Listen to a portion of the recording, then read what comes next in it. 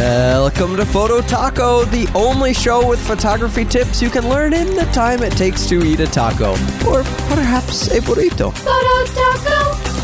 Hey everybody, and thank you for tuning in to another episode of Photo Taco. I am Darren Meller, joining you from the Improved Photography and Portrait Session podcast. Today, I am here to give you my top 4 tips for creating dramatic street photography. And I know I've briefly touched upon street photography on the other podcast that I'm on, but I thought it'd be really nice to dedicate a complete episode of Photo Taco to street photography. So let's dive right in.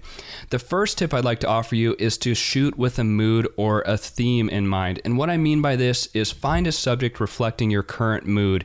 And if you're filled with joy, then find someone who is beaming with happiness, has a big smile on their face, and just exhibits something along the lines of bliss. It's easy to find. Just walk around your city or your town for a while, and I can almost guarantee you'll find someone to match your mood.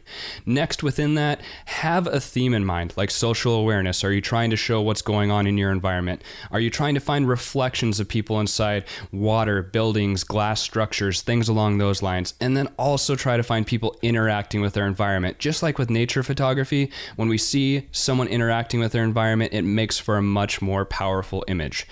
My second point is to decide how comfortable you are with other people, specifically with those you don't know, because 95% of the time you're going to be photographing people who are complete strangers.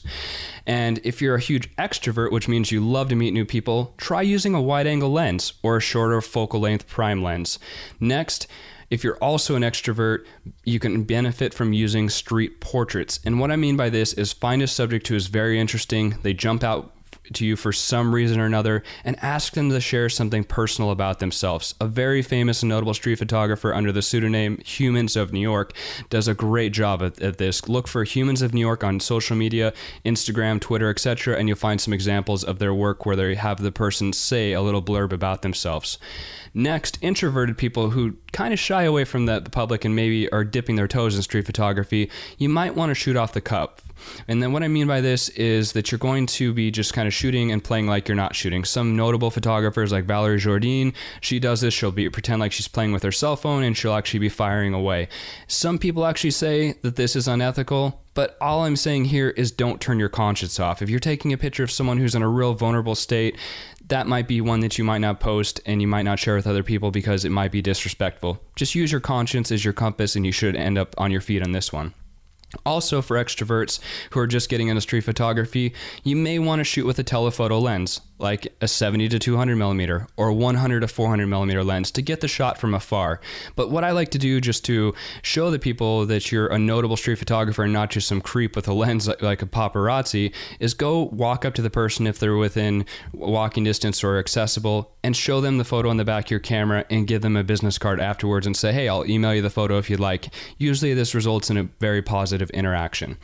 My third tip is to break through the fourth wall and add drama to your photos. And this is done all the time in movies, like where characters start to interact with the audience. And an example is Mike Myers does this multiple times in the older movie that I laugh at all the time, Wayne's World, and he also does it in some of his Austin Powers movies. And that just means that he's making eye contact and interacting with the audience. And that adds a lot of dynamic to your photos. So with street photography, you can do this by making eye contact with your street photography subjects in your shots. It creates drama and it creates connection to the viewer of the photo because they're making eye contact with you as the photographer and they know you're there taking their photo, which I think makes such a more interesting photo. Last but not least, get out there and try it. You miss 100% of the shots that you don't take, and street photography is no exception. There is no right or wrong with the genre of photography when it comes to image making. Just remember to be respectful of those you're photographing. Also, don't let weather be an excuse. I know as a landscape photographer, a portrait photographer, when I'm doing paid portrait shoots, I let rain, snow, wind, etc. be an excuse to reschedule, don't shoot on that day, etc. But this is completely different with street photography, in my personal opinion and outlook. People interact so differently when the wind is blowing, when it's raining, when it's snowing. Go out there and photograph them when they're scurrying across the street in the rain or bundling up and wrapping a scarf around their face on a snowy, windy day. It creates such an interesting photo. Well, thank you so much for joining on this episode of Photo Taco. Make sure to look us up on Facebook and Twitter for bonus content and for show topic suggestions. Also, make sure to spread the word and give us a review on iTunes so we can continue giving you crunchy photography tips and tricks. Thanks again for the download. We'll talk to you soon. Views expressed on this program by independent host guests and callers do not necessarily reflect the views of Improved Photography LLC or its advertisers. Some links mentioned on this program are affiliate links where permission reserved. Olé!